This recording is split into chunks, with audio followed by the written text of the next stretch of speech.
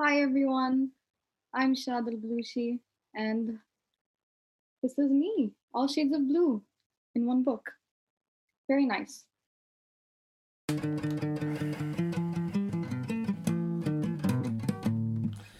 It's time for the podcast, the Poetry and the podcast. Chucking in. I hope you've been enjoying our jingles. If you've been along for the ride for the past, so fucking great, haven't they? They've been good. This is episode 3 of our Poetry Indie podcast, season 1. Season 1. This is episode 3. Welcome to episode 3. My name's Sam. My name's Jack. And we are recording these Poetry Indie podcasts. This week we're going to bring you the fantastic Shahd Albalushi. Their book.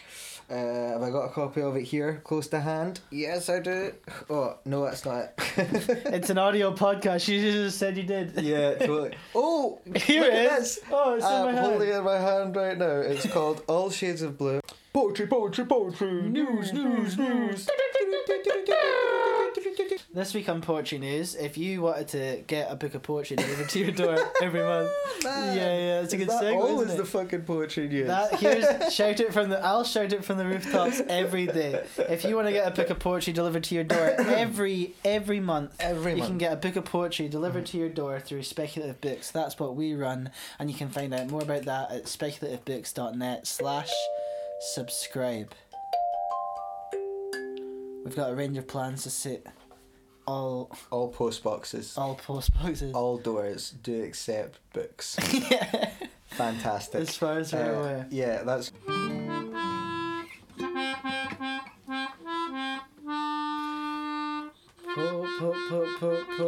Poetry Indie podcast.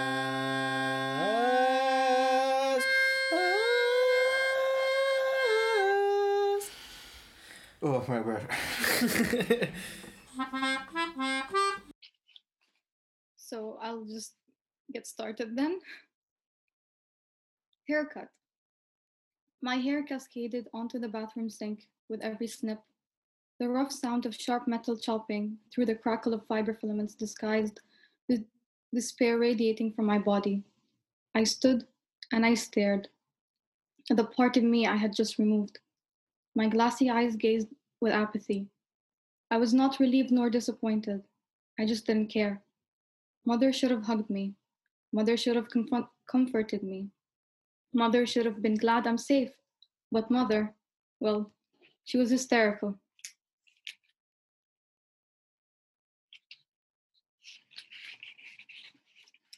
And this is Daughterly Confessions. Mom, when I caught a cold, you rushed to open the medicine drawer to help me ease my pain. You played with my hair until I fell asleep in your bed. But when it comes to my mental illness, you lack that motherly love, care, and tenderness. Mom said you should change your routine, leave your room. But Mom, I hide here because it's scary out there. Anxiety grips my throat like a leash that the more I struggle, the more I'm unable to breathe.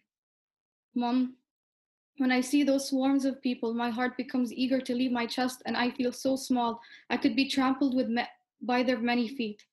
When loud noises are biting barks and bright lights are stabbing swords, I can never tell if it was me or the room that was shaking. Mom asked me why I never seek help from her.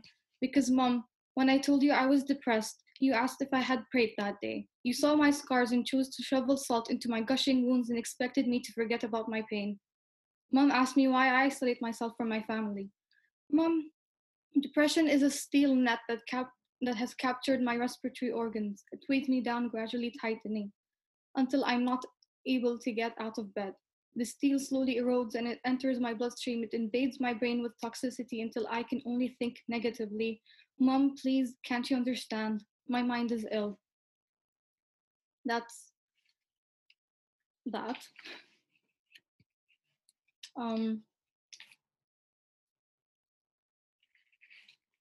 This one is Potions and Spells.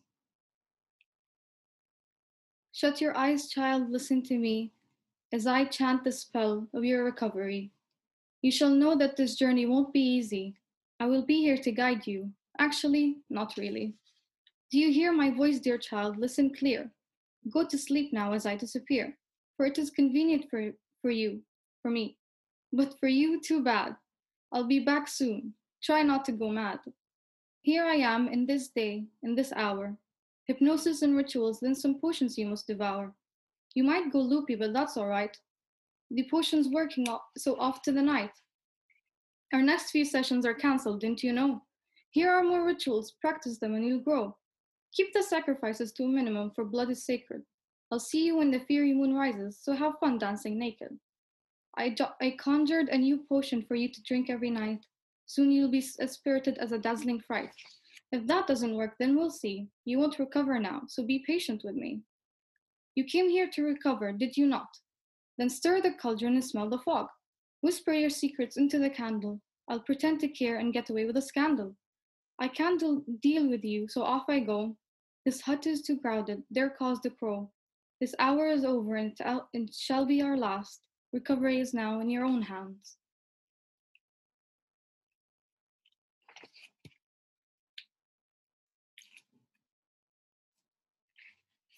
This is Dear Artist. Every artist knows of the valor that comes with exhibiting art. For each brush stroke is a reflection of themselves, paint them down to fault with faults and desires, blended into an expose of several shades of sin. How repulsive it must be to lay bare the inner depths of your soul, for the world to deconstruct with a mere glance. Marvel at the artistry that molded Adam, an image of excellence engraved within a deficient vessel. Have we deserved his wholeheartedness? I can't words today. Have we deserved his wholehearted love despite thriving with disdain? Were we ever worthy of the divine's breath that persists within our souls? A life gifted that shall be cherished until it departs into the heavens, for it was never ours to possess, never ours to take. So, dear artist, pray tell, why shrink from the world's perception when you create ever so beatifically?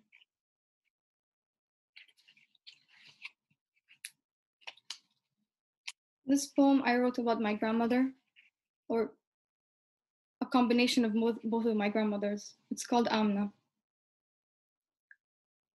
I clutch onto my mug and shut my eyes. The warm scents of cardamom and chai take me back to my grandmother's garden. Sitting cross-legged on a gorgeous Persian rug, surrounded by lavender and jasmine, listening to her switch between Arabic and Farsi like saffron and rose, sweet and floral harmonies trickling down my ears. My tongue felt heavy in my mouth. She crocheted chronicles into fabric, stitching a new chapter with every swift flex of her wrist, like clockwork. The veins in her hands intertwined with the yarn and laced her fingers so that her wrinkled skin was camouflaged. Meanwhile, I played with a skein of yarn on the other end. I open my eyes and stare into the gray, the warmth replaced by a sudden chill. So I take a sip and breathe in the bittersweet embers of what was. My tea will never taste like hers.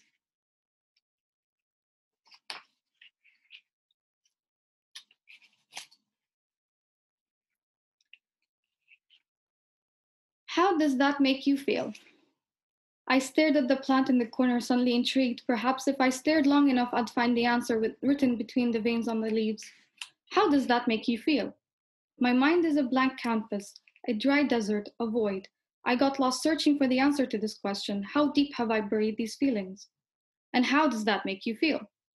As if I could unveil the deep trenches in which I've suppressed these emotions by sheer will, I am suspended in an abyss. But how does that make you feel? You don't get it, do you? The paralytic effect this has on my mind. My inability to answer this question can only be summed up as, ah, yes, my mere existence is pointless, so are my feelings, making this question just as superfluous as the rest, so I no longer have to answer it.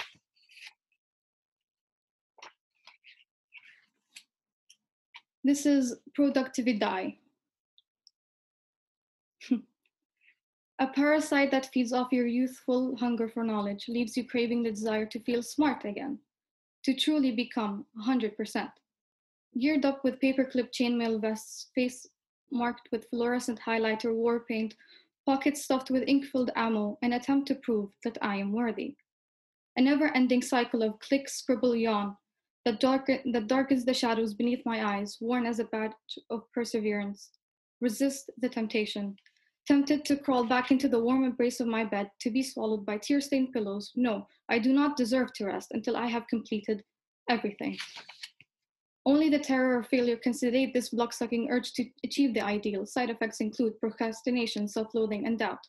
Drugged by academia and addiction to success, driving you to produce more, to create more, to write, paint, study, work, to hear, I am proud of you once more.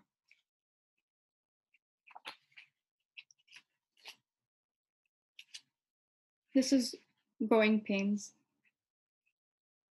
Growing up is noticing the faults in how you raised me, and seeing your broken apologies for what they are. Growing up is remembering the manipulation, the lies, the tears shed, wondering when the smiles and laughter cease to be. Growing up is recognizing the poison tipped I love yous that felt warm at first but soon grew ice cold and bitter. Growing up is unpacking the insecurities and sorting through what is mine and the hand me downs you've bestowed on me. Growing up is recovering from the scars you've left deep within my heart only to walk through your terror shielded and unharmed. Growing up is no longer resenting you for all that you've put me through and respecting you for all that you've provided me with instead. Growing up is learning to forgive you and rise from the ashes like a phoenix reborn to taste what it's like to live profoundly. Finally, this is this is a silk headscarf. I found my mother's old silk headscarf. I ironed out the ugly hurt trap between the wrinkles and tried on the smooth shiny I've inherited. A safety blanket wrapped around the child that wanted to look like her mama. I noticed the hints of my mother in the thickness of my brows and the frown lines in between, and the gray hairs and the criticizing voice in my head veiled by a glistening paisley pattern. I adjusted the silken frame draped around my face, tucking in the folds that held my soul in place, and there was I. My eyes were my own. My voice belonged to me alone.